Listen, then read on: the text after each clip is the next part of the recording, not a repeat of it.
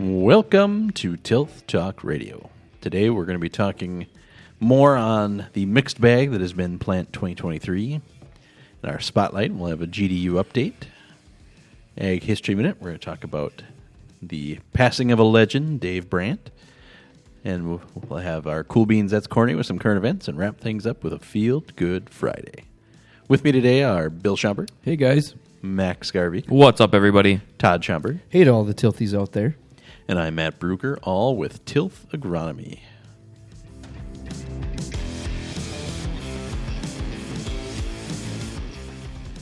I think it's been pretty much since last summer, talking about how the weather's somewhat on a manic depressive cycle. Like, we have highs and lows, it gets cold, it gets hot, and now we've gone from super wet to where is all the moisture? It's getting really dry out there now.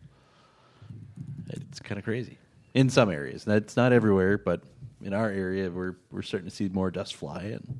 And This spring there was more dust than ever from the get-go. It was like that top was just very dried out when you could go. But I can't believe now we're starting to see that moisture level go down a lot. You know, there's subsoil moisture there. The drought monitor came out Thursday and basically said we're not really in a drought. Like, this is just sort of a dry spell still. So we can't use that word. D3 drought. We're out west. Yeah, they're in like haven't seen rain in months kind of a deal. So yeah, it's always interesting that where we go from that too wet to too dry, how quickly that can turn. well, even looking at like the radar, you look at the national picture. Usually, it's raining somewhere, and not that it isn't raining, but it's all very small pocket. Like, there's no major system that I could see yesterday anyway when I was looking. Like, oh, it's raining like in Texas and Oklahoma, or it's raining in the Northeast. Like, it was just, nope, little pocket here, little pocket there. Do you look at the national radar a lot? When we get, not all, I should do that more. That's a good move because Yeah, it I don't seems do like it enough. No, like I just look at like Minnesota and Wisconsin because if it's coming across Maybe Iowa, Minnesota, right? If it's right, and that's it. Like, you just look towards the west and look at your own, and you know, you're kind of good. But you're right. You're right. Looking at the current radar right now, there's just a couple blips. Right. And it's that's really it. nothing. You're really fond of Colorado, Matt, so you just check that out all the time? Like, Yeah, you know, I like the mountains. I like edibles. I mean, Well, when he winters in Vail, he likes to know what's going on. I'm more of an Aspen guy. I bet you are. I do feel like, for the most part, at least the fields that I've been checking, we're planting still into a decent amount of moisture. Adjacent to the moisture. That's what adjacent. You're to the adjacent? Moisture. Adjacent to the moisture. It's close enough that I think we're picking it up, but we're not. Yeah. It'll be interesting if there's enough moisture that seed can imbibe and expand, because I've seen it both ways where you're like, man, right after they're planting, I'll dig, and like, he's in moisture, we should be good, and then it's like there just wasn't quite enough. So we're edging that line, I feel like, of very dry in that seed bed area that you just got to find ways to get moisture towards that seed. Yeah, it's hard to think that even 3 weeks ago, I don't think any of us would have imagined this scenario necessarily. Like, oh, look where the rivers are. Like, there's so much moisture. and we were getting snow. Yeah. Remember that? Well, we had a wet winter.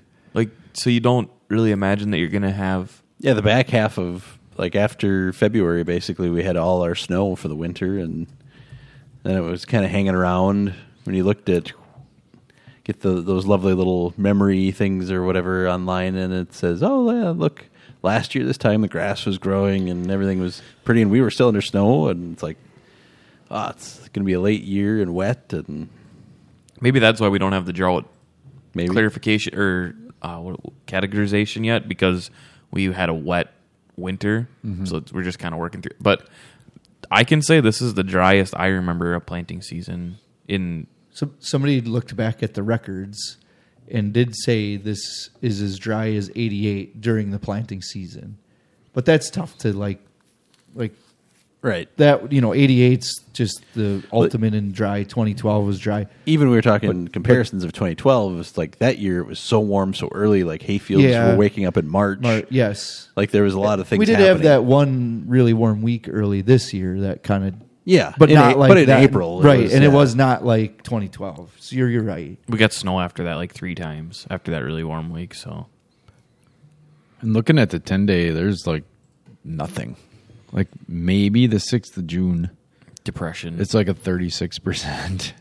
Those are tough because those are ones where like when you tend to get dry, you miss them. But one timely rain changes all your outlook. When you get one half-inch shot of rain there, and it's a game. It's totally different. We've got a pretty good stretch of like high 80s to 90 next week that maybe something will pop up. You can kind of hope that'll happen. But yeah, as far as forecast goes, it's not. I was looking one day next week was 84 or 85 for the high with 30-mile-an-hour winds. If it's not planted after that, if it's not dry enough to plant after that, I don't think it's ever going to get there. It's like living in a hairdryer. We got to start some sort of movement. So cut as much. I mean, everybody's cutting hay now, but cut all your hay by that next week, Wednesday, Thursday, to try to drum up. What do we do? Wash cars. Yeah. Everything that usually causes it to rain. What else? I don't know what else. There's no fairs going on. I will leave my truck windows open every night. Yeah, everybody leave your car outside. Windows open. I did leave my window open the other day. With my wallet sitting in the holder. Came out the next morning, still there. Eagle Street and Seymour, very safe. Yeah. Very safe. Apparently. Good to know. Start going down Eagle Street at night. Watch for open windows with wallets. All right. I tried. I did my best. I left my windows open. Wow. Yeah, I don't know. We got to do a rain dance. I don't know. When you're a kid, you put the rain spoon. Sticks. You remember rain sticks? You put the spoon under your pillow for a snow day. Do we do the same thing now for rain? You put your spoon under your pillow. Is that how that works? Never did that. You never heard of that? Nope. Oh, put your spoon under a pillow for. Is that a freedom thing? I don't know. Maybe. Did it work? Probably not. I mean, you basically do it right before when there's a storm in the. Right. It worked once, and therefore it will always work. If I can get one day out of school a year, I was doing it, whatever it took. So. All right, you guys ready to get into our main topic today? Yeah. So, number one on here, the thing at the top of your list, Todd, I think is the biggest question we all have, is Plant 2023 continues. Will my herbicide activate? So residuals, what are we going to see? Is that a max? I got a really good big scenario question, for you. and I feel like right around May 20th, like that end of that week was when all of a sudden it all hit us of like we missed the rain chance on May 17th, 18th. Like it was supposed to rain, didn't rain, and that like when that happens, I think it all hits you of like, oh no, like this. Yeah. Do you remember pushing and being like, "Hey guys, we got to get this in before Friday"? Yeah. And it wasn't necessarily a big chance, but it was enough to slow us down. Yeah, it was enough that like it was 70% chances it should have rained. We hadn't missed many chances before that. Correct. Yeah, that was the real problem. Right. So when that happened, I think all of us turned and went, "Oh no!" Like we also need this rain to activate herbicide. So the herbicides vary. Some of them need upwards of almost an inch. Some are down in that quarter inch. Reading a lot of labels this week, like old school Halix GT quarter inch rain would be enough. When you get into your acetochlor family, it's probably closer to an inch, and then your Zidua duals kind of that quarter inch to half inch range. So we do need that herbicide to activate. So it's this tricky part of what do we do with these pre-emerges or early post herbicides, and then add on like guys are planting into 24, 36 inch tall rye. Right. Like we get that has to die, right? We got to kill that. But I was pulling out the residual. Like let's just kill. So you were just the doing rye. The burn down. Yep. Because between the dry weather and all that mass of the green material, how are we going to get that residual to the ground anyway? Yeah. Right. So not only will you have poorer coverage, but then it won't activate either. So you'll have kind of both. The other scenario, Bill, I saw was like cloddy soil. Mm-hmm. Like when you get those clods that are, say, a golf ball or bigger, and you're putting a residual herbicide on that too. I've seen it where you're only coating the top of that clod and all like underneath it and all that. None of that even gets any of the herbicide. It almost acts like an umbrella. And so you'll get weeds kind of growing underneath it, and it's just something to think about. The other thing you got is dusty conditions when you're spraying, which we talked about last week.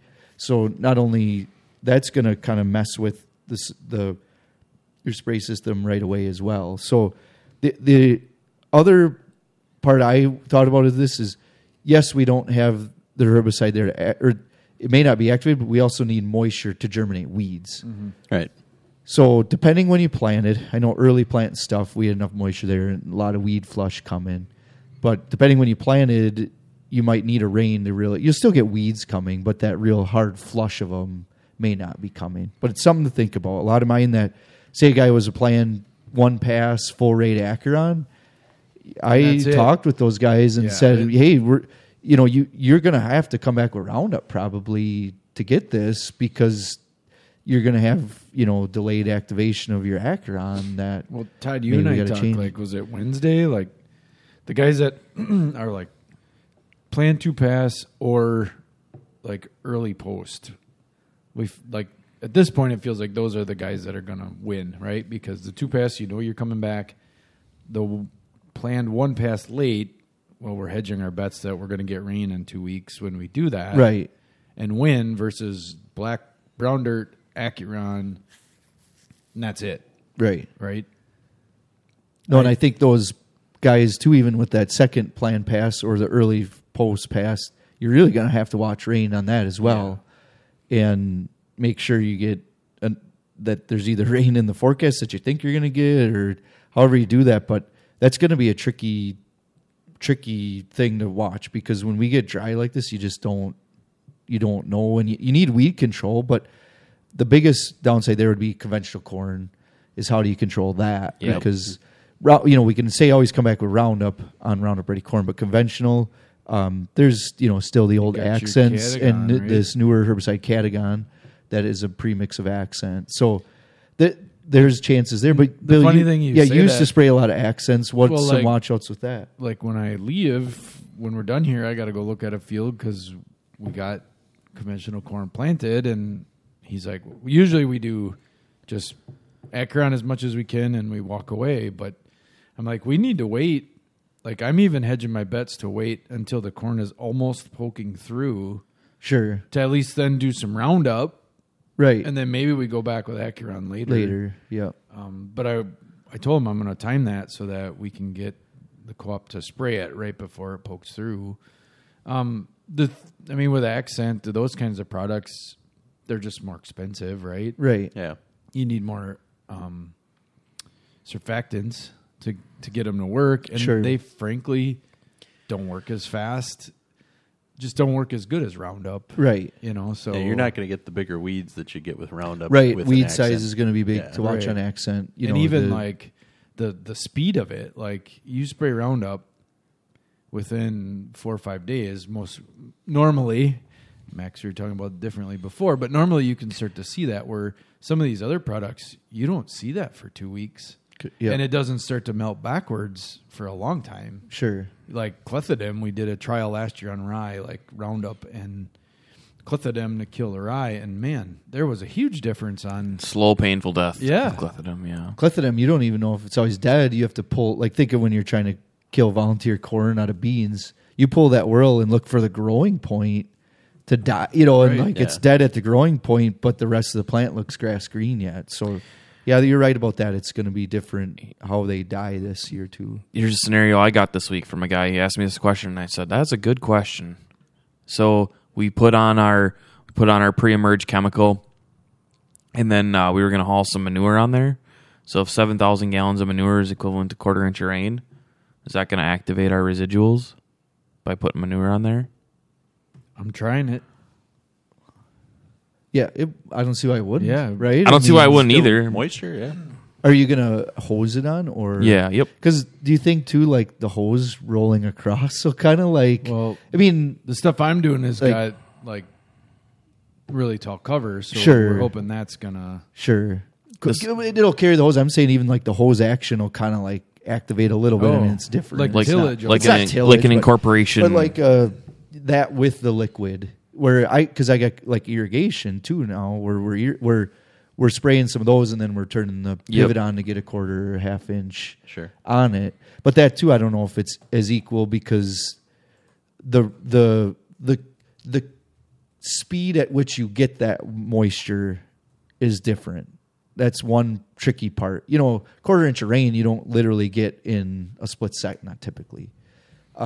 Right. Like with irrigation, you're putting it on in one spot, in the one all spot, the time, right? And then same with like splashing on manure too. Like I don't see why that would matter, but I don't know how their activation studies are done either. Well, I was wondering about like, and I don't know how this would work, I guess, but like the pH being different and some things like that. I wondered if that has any effect with chem, like how that would work. I don't know. There's probably not studies on how that works. No. So pH versus activating rain, you're saying? Yeah. I've never seen a study on that, but pH always has I would say the problem is when you get in those high or low pH situations, it's automatically not working as well, the herbicide. Right. So you're right that'll have more of a play this year as well. So, I like where you're going with the 7,000 gallon. I mean, that's exactly quarter inch rain. Mm-hmm. I mean, what do you got to lose on that? Yeah, I mean, we're going to haul it anyway. So basically what we decided is it was all stuff that we hauled that was triticale or rye that we harvested. And any of the ones we were going to put manure on, we sprayed our full residual, like give her the whole boat, and we'll haul that manure on there. And then anything we knew wasn't going to get manure, we just sprayed Roundup, and we're going to wait 2 weeks and hopefully have some rain in the forecast. So we'll see. I mean, it'll be a good trial, I guess. Right. For our once every 10 years that we have dry conditions, we'll have some ammo. Yep. Yeah. I had a farmer tell me yesterday that in the last 60 years, there's only been like 3 years that Memorial Weekend didn't get, all rain. 3 days didn't get rain. Oh, like one of the three. One of the three, yeah. There was one, for real? like two years ago, but we got a frost. Yeah, usually you figure you're going to rain on the right, weekend. Yeah. Right. Think of like the Memorial Parade. It rains on that day. Yeah. Just automatically. Memorial Parade, Country USA, Farm Tech Days.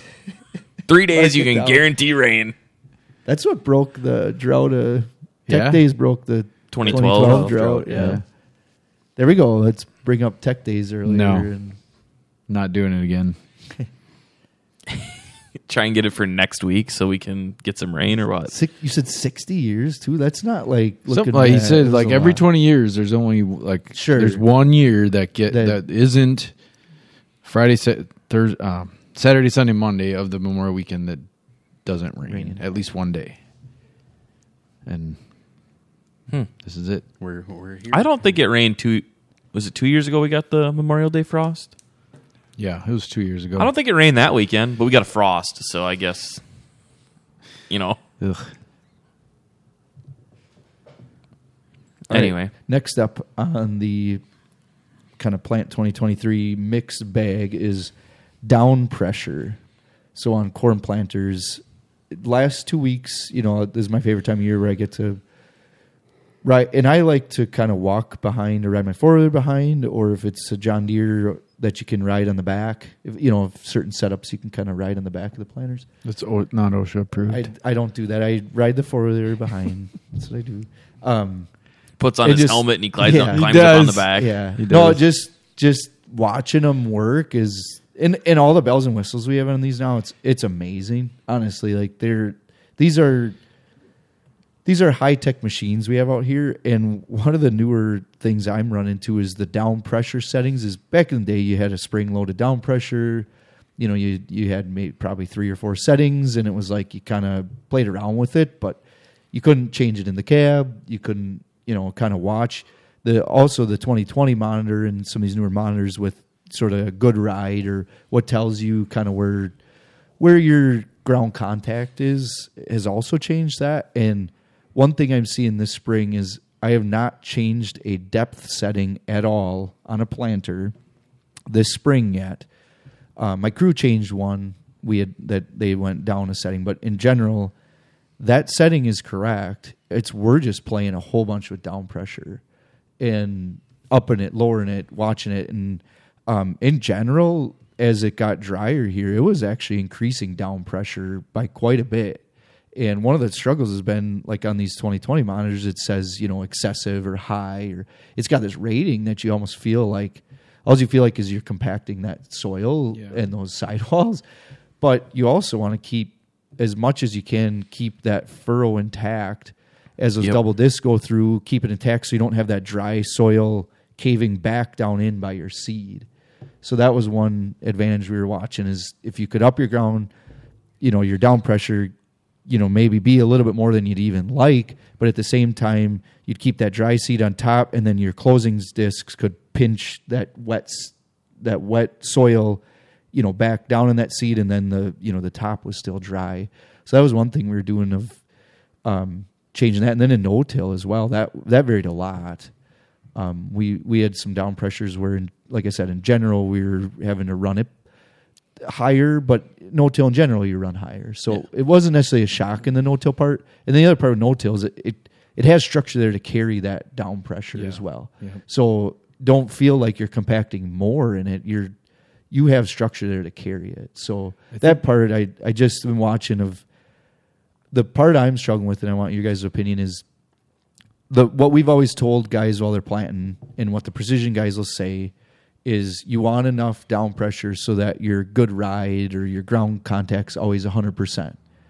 And what I saw this year is you actually needed a touch more at times. Did you have to give 110%? Yeah, it seemed like, well, that's the bad part, is that scale stops at 100% ground contact. Right. That's it's touching all the time, and it's almost like we need to do more than touch it all the time. We needed like another thing to watch, and it's hard without digging that furrow and just kind of you having a shovel or a seed depth stick and really just kind of get used to where the furrow, and that it, because there's a really big sweet spot of like too much or not enough, and most of the time you needed a scotch more than what you thought you needed. But like I said, then on that scale you think like we're doing all this compaction and it's not good. So yeah, it's just a tricky thing. I was wondering what you guys saw this spring. I got to work through this with a grower this year, and I didn't have a lot of answers for him why we couldn't get it, kind of, the precision guy had, you should do this and do that, and then I was coming behind and looking and trying to see where seed was, and we're making adjustments and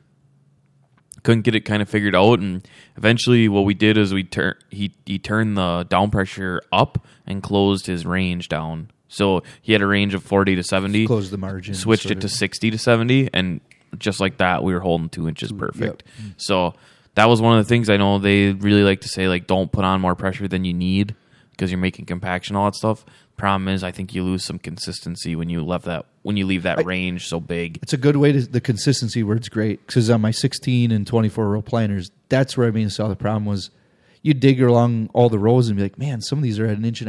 Like, what's going on? And it was all the down pressure thing. We were down pressure, and then it was consistent. We were getting them in one row, just digging 5 feet apart. You were finding inconsistencies, and it was like, wait, if it's shallow, fine, we'll set it deeper. But it's not. It's the inconsistency is way more hard to deal with. Yeah. I think a bigger way, and I don't know, you'd have a sense of this, but as a farmer, you can watch is, if your gauge wheels start plowing more instead of staying on top, that's obviously way too much. And then right now we watch a lot of times just the bounce thing. Well, bounce has a lot to do with speed as well. So that's a very tricky one is, there's a 1-to-1 correlation of bounce versus speed. Or radishes that are growing or turnips. Right. So there's some turnips that overwintered and you're bouncing over softball-sized turnips. That does it too. So that one's a tricky one where... That one felt personal, Bill? Yeah. That one was a little bit of a close turnips window there. I could see. Radishes have been disintegrated. The radishes were fine. It was turnips. It was cover crops, and the supplier... You just got to sharpen those double disc openers so they slice right through it like butter. Yeah, the supplier ran out of radishes and replaced it with turnips. And yeah, it is like hitting a softball. Did you pick some and take them home? No, I just wanted out of there. Got to get more deer in that field and eat those up. Got to get those numbers up. Those are rookie numbers. Pretty much everything survived as far as the turnips go. It is surprising with the winter we had, as cold as it got early, that survivability of most cover crops was pretty darn good this winter. I mean, it was in general mild, but there were a couple of really cold snaps where we had no cover. A lot of the Italian rye, too. Yeah. Not as, was it 3 years ago everything survived? Yeah, Not as good as that. Right. But I had some annual enough. rye that all of it was there. was, like you say, the survivability of the covers was almost too good in a weird way because a lot of those were planned to not survive. Todd, before we go on to the next one, if we have time, with the down pressure thing, is now that rye for forage and first crop is coming off, if you're going to go to corn, you got to watch that big time head of field. And you're going to be doing down pressures that are extremely high. Head of field on Wednesday that my scout Jim went out to just check it. Like, hey, can you go check? And he got there and it was a hayfield from last year we burned off. We're going to no-till into it. And he called me. He's like, there's seeds on the surface here. Like, we couldn't even get into the ground. Now, in any wheel track, so say you I had the same thing last week. Some guys that didn't harvest and no-tilled into alfalfa or something like that. Yeah. It was a little poor stand. And in general, those went well. We still had enough moisture.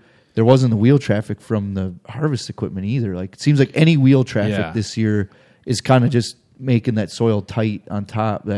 You're right. If you harvest first crop and try to get corn in, it's going to be extremely difficult because the one caveat he couldn't get because it was a new custom planter. He couldn't get him to go just go in the field and see if it'll work. In the field, he was in the headlands. Sure. So it's headlands. Just try it. He's like, right, no, I don't know what to do here. So anyhow, they ended up having to VT it because it's oh crap. Now we wanted to no-till for one, we wanted to no-till. We can't. So now two, in this dry soil, we're going to run tillage. Heck yeah. It, right? So that was the bummer part of that. But literally, they couldn't, legitimately couldn't get it in the ground. I was checking out some plantings after Trit this week, and I was talking to I was kind of digging on one end of the field, and I saw the tractor stop. Drove around to the other side of the field. And I was like, oh, what's going on? You have a breakdown? He goes, no, I'm just waiting for fertilizer. And I looked at the tanks, and you can see how much is. And they were well over half. Most of them were 3/4 full. And I was like, they look pretty good to me. He goes, yeah, we just need the extra weight, so I want to keep them full. And I was like, all right. So he was waiting for the guy to come with the tender tank to fill them back up. So yeah, just pull the tender tank. I was thinking, you want me to just sit on the planter the rest of the day, or? You and about 20 of your friends. Yeah. I do think with custom guys and down pressure, that brings up a unique scenario I've seen is since on the 2020 monitor or any of these monitors that's showing excessive, these custom guys, since it's not your own field, you're in somebody else's, you want to do the best job for them. They almost feel I can't go that high, or what you just said even too, they want to lighten stuff up so that they're not causing compaction. So that is a tricky part that the farmer doesn't need to be out there, or your agronomist with you going, hey, this is where we want it at. It's okay. This is the amount we need. Sometimes they just need that right. Reassurance, Think of if you're the guy in the cab doing the custom job, you're like, well, shoot, I don't want. No. He's going to say, well, look at all this sidewall compaction later. Or this is wrong, or this is wrong, and they got out and usually looked at it and said, nope, this is good. The monitor tells me I'm doing this job, so I must be doing the right thing. Where, like I said, it is good to be out there watching it with them so they know what your goals are on the farm and what you're trying to achieve, and not just what the computer is telling you is right. All right, these next three are kind of more rapid-fire ones. Black cutworm, been, all the ag articles. It's around down south, Illinois, Iowa. Yeah, it started early. There were a lot of flights early on. But for us, so far, have not. Bill, somebody found one while digging for seed. I found or that was you had a white grub, yeah. I've seen a couple of white grubs. I've seen more wireworms than black cutworms. Yeah, what's the deal with the wireworms this year? Click beetles apparently were very voracious lovers last year. I don't know. The wireworms have been pretty phenomenal. What I've seen, some of those aren't wireworms though too. They're like I can't remember the species. It looks similar, but it just feeds on organic matter in the soil. But like a corn seed? Corn seed maggot? That's technically organic matter. So I'm saying there's both out there. I agree with you. They're there. The interesting part, is like how much June beetles I'm seeing Oh, my already. God. Well, the grub of June beetle is a white grub. Right. Yep. So that's going to be but I'm wondering if they've already sort of Hatched out. right? The amount of June beetles for It was being like, May. was it Wednesday this week? Yeah. Like, I think it was Wednesday. I was like, Yeah, we skipped right over the my God. mayflies, went straight to the June beetles. Oh, Yeah. we got plenty of mayflies, too. They were showing up on the radar, I think. Yeah. A couple of those. They always every year they do. There's the mass like I have a buddy. mayflies. I have a buddy who's fishing on Erie right now. You know, nice little walleye trip. You know, middle of the week, and he sent a video, and it looks like a swarm of birds, but it's Sure. mayflies on the lake. My brother-in-law just left yesterday for Erie. Oh, well, it's the bugs are bad apparently. So yeah, but the June bug. I think it was Wednesday night all at once. Like I'm like, what is that noise? I can hear stuff like hitting the window. I was like, is it Yeah. raining? It was June bugs. June bugs. Oh, yeah, but no, my cat's like freaking out. It's like, oh, Yeah, something's out there. yeah. The puppy, she's June bug fanatic. Loves eating them and then throw up everywhere. It's her favorite thing to do. So yeah, it's been an interesting year so far, and hopefully we'll see some more positives come out in the next couple of weeks. Maybe we'll get some rain sometime here soon, and that'll help with a lot of things that we're worried about, because obviously if your seed got shallow and isn't into moisture, you need that moisture to get the seed going. We need it for activation of herbicide. Hard to believe at this point we may be wishing for rain harder than we thought we would have. But either way, some things that have been going on out there in Plant 2023, which is, I think, for the most part, starting to wrap up for us in this area. Maybe some soybeans yet left to go, or a little bit of late corn after first crop. But for the most part, I think things have been tracking pretty well. So now let's move into our spotlight for today. Oh boy. Whoa, whoa, whoa. That's not the spotlight music. What's going on? I'm so scared. Something's wrong. All right, today we're talking to GDUs. Got a little GDU update, our first one of the year so far. And this is as of May 1st, so within the last 26 days. Where we're sitting, let's go north first to Crivets.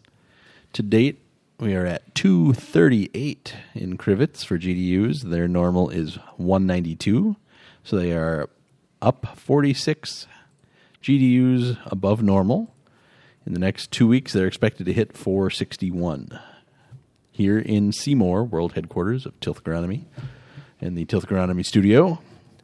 To date, we're at 227, so just a skosh lower than Crivets. Our normal is 201, so we are still above normal at 26 above, and we are expected to hit 459 in the next 14 days.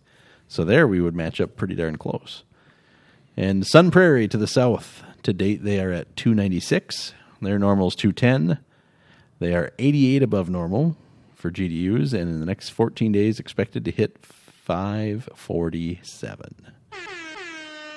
So have we hit the Todd? Have we hit the magical water hemp? So yeah, these are from May 1st. The bad magic. Yeah, Right, the bad magic. these are from May 1st, which Black magic. this year that's going to be tricky too. But we didn't get a lot of GDUs sort of ahead of that planting window. But for water hemp and weeds, they're going to use sort of calendar date GDUs. So they would use that, the heat we got in April, that counts towards them.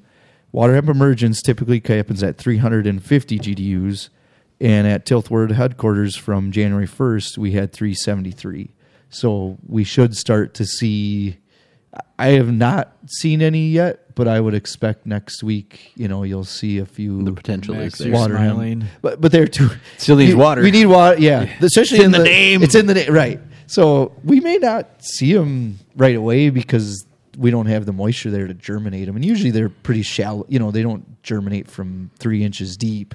Where the moisture is. Can you and come imagine if out. they did? Oh, they probably will this year. You're right. They'll find a way to Jesus. just come through. Never thought of it. This is the perfect solution. We just have to figure out how to create a drought, and then Yeah. we'll never have water hemp again. Just dry us off for a little bit to hold back. Our cows will not have feed, but we don't have water hemp. Details. Hey. Details. All right. Now let's move into our Ag History Minute for today. More reggaeton horn. Yeah, we just had to finish with that. What's going on?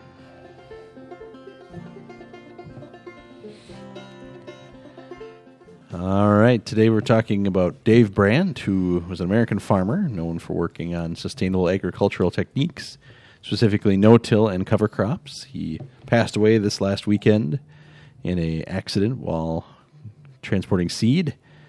Brandt grew up in Carroll, Ohio, in a family of farmers and worked on his grandfather's farm. He's a Vietnam veteran, served in the Marines. He also worked as a tenant farmer in the late 60s.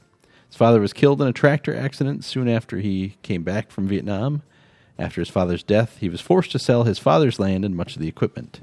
He and his wife Kendra began no-till farming in 1971 as a way to cut costs as they began farming on a smaller scale and budget. From 1981 to 1984, Brandt worked as the USDA NRCS, or for the NRCS as a local agriculturalist. In the late 90s, early 2000s, Brandt experimented with different combinations and species of cover crops, such as radishes and sunflowers, to improve crop yield and improve soil quality. In 2012, Brandt's photo was taken by an NRCS operative at an event. It was posted online by the USDA in 2014 and began circulating as a meme in 2018. So if you've ever seen a gentleman in overalls and kind of a black and white checkered shirt, where it says, "It ain't much, but it's honest work." There's also another one I've seen of him with holding a radish. You may not know who Dave Brandt is, but you've probably seen his picture. As it is a radish or the sunflower? It might be a sunflower. There's too. one of him with a sunflower. I know there's one with. Oh, there's one with the radish too. Yep. So you've probably seen him even if you didn't know who he was, because it's been a pretty pervasive meme over the years. The tagline is "Ain't much, but it's honest work." Brandt said he enjoyed being a meme, even though he probably didn't know what it was at first. Although he did say that his high school English teacher would not have approved of the usage of "ain't." The best part of that story is he was in like the bank, doing some depositing or taking withdrawals, and the teller is like, "You're the meme guy," and he's like, Right, what do you mean? Like that was a story, and then like she pulled out her phone and like showed him. Like could you? It's so cool, and it's so cool that he did seem to sort of enjoy that. He embraced it. Right. That's great. It's cool that we found like his history after he got into it was like that he's a conservationist and like he had a good history, not like he owes money to every neighbor, and because sometimes when the meme things happen, that's what you end up with. No, this guy cool. was. It's cool that he turned out to be like a. No, he's a straight up dude. Straight up legend here. I mean, he was like Purple Heart from being in Vietnam. That's what I mean. Totally. This guy deserves all the accolades that are possible to get. So that's cool. Yeah, I had the pleasure of actually getting to see him speak this past winter. He came when he did a tour around Wisconsin to a few different events, and so we're sad to see him pass, but hopefully his legend will live on as others follow some of the practices that he. The way he passed is wild too. Is like in the he was going to pick up seed. To go and pick up seed. Yeah. So like, there was some articles say he was ejected. Some he wasn't. It sounded like maybe partially, but he had a number of injuries, so he did survive initially. But he was taken to the hospital and died there. He was 76 years old. So. Yeah, like that was a good moment of silence for him because that's. It's cool you got to see him speak. Was he a good speaker? He wasn't one of those guys where, he's giving you the sales pitch. He just showed. That's great. Showed a picture of his farm. He talked about why he did certain things, and he wasn't the type of guy to say, "Well, you got to do exactly what I did." It was more like, what do you got? What are you dealing with? You'd ask him a question, and he'd kind of try to help you workshop a way to use something that would fit your farm. He understood that. We can't all just copy what he did, and that made him a very good speaker. So it ain't much, but it's honest work. That's right. He did not have any brand new John Deere tractors on his farm, or I think he was still doing a lot with open station tractors, and really, at least with the pictures he was showing. Yeah. Wow. So, well, good. Thanks, Matt. Thank you to all our listeners out there. Please subscribe to the podcast and tell a farmer friend. I know planting's wrapping up, so you probably, binge listen through most of these in the past couple weeks, but please listen every week yet. All you need to do is search Till Talk Radio and Apple Podcasts. Or on Android, you need to download an app like Podcast Addict, Podbean, and Player FM. You can also listen on a smartphone browser or on your computer browser. Go to tilthag.com/podcast. You can follow us on Facebook and Twitter at Tilth Talk Radio. All right, now we'll move into our Cool Beans. That's Corny with some current events. So, Cool Beans? Cool beans. Cool beans. Cool beans. Cool Beans. All right, our Cool Beans this week. Ford is bringing back AM radio. So they had initially made the decision for 2024 to drop AM radio from future vehicles, including the 2024 Mustang. But they have since changed their mind. Their decision comes after bipartisan pressure from federal lawmakers who cited the importance of AM in delivering vital information during emergencies, especially to rural communities.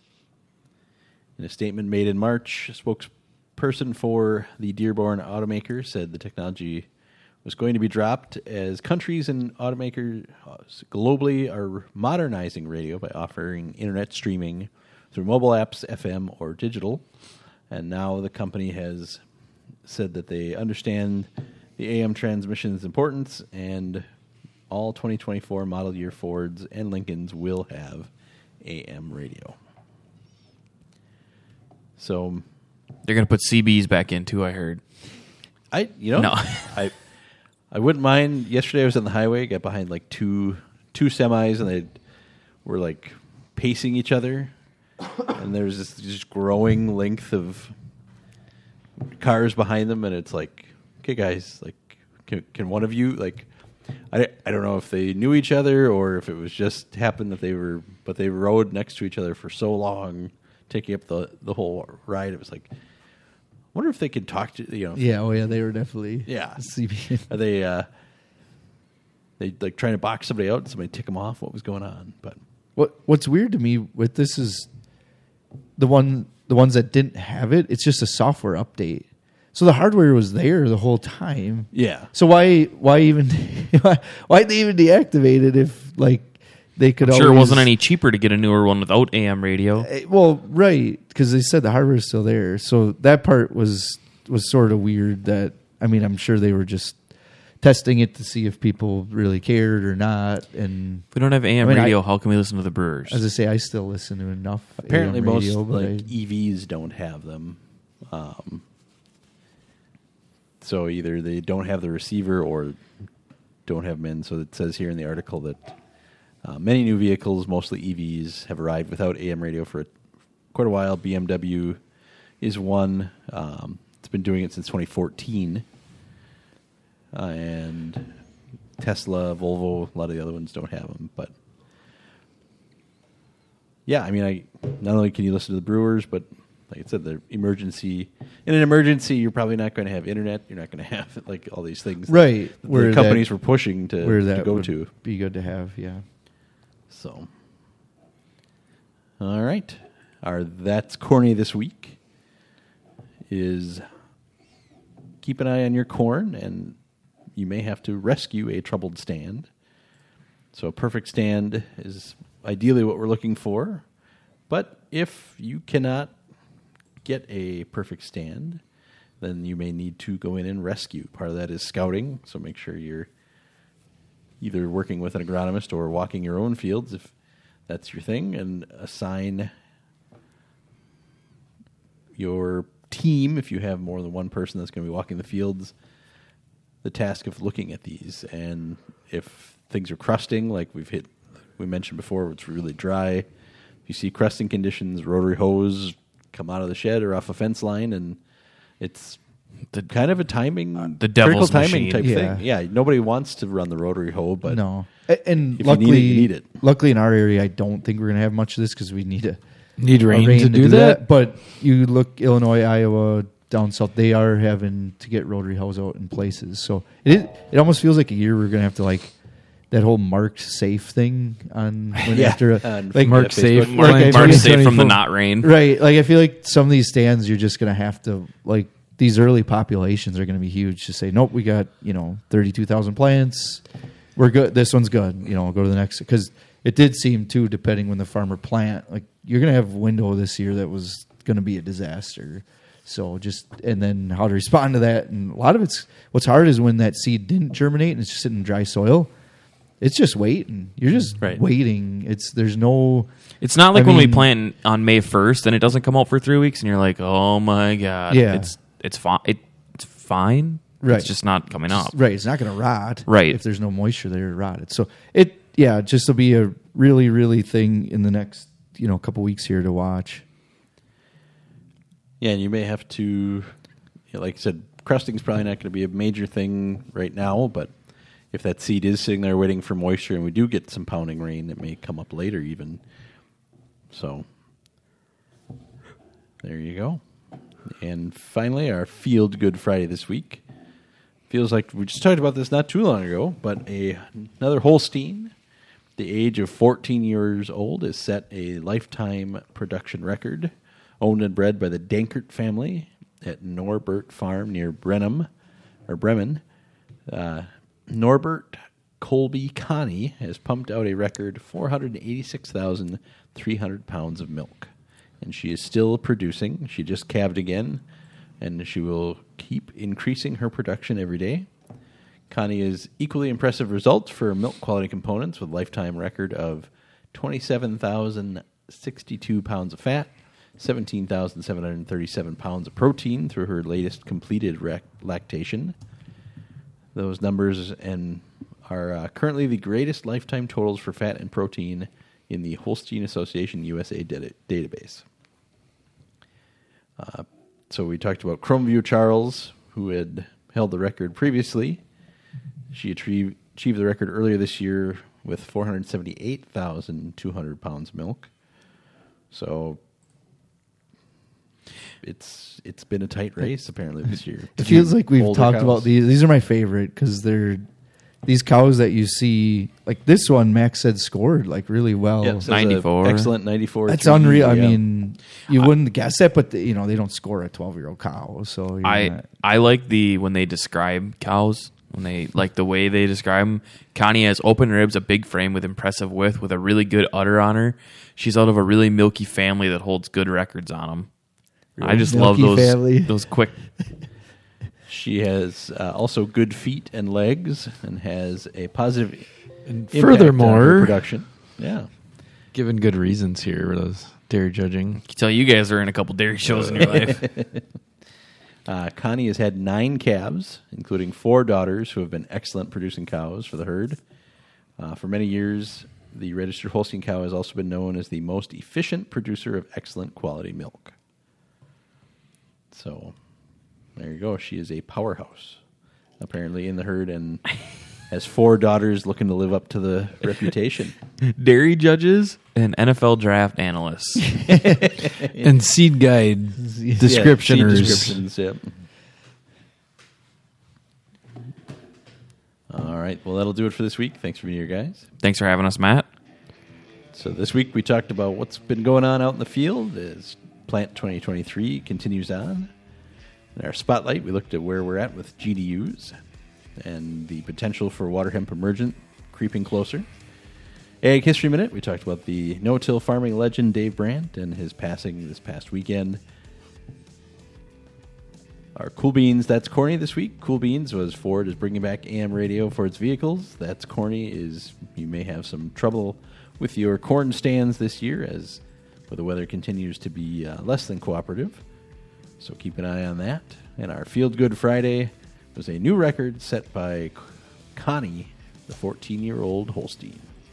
So thanks for listening, and as always, happy farming.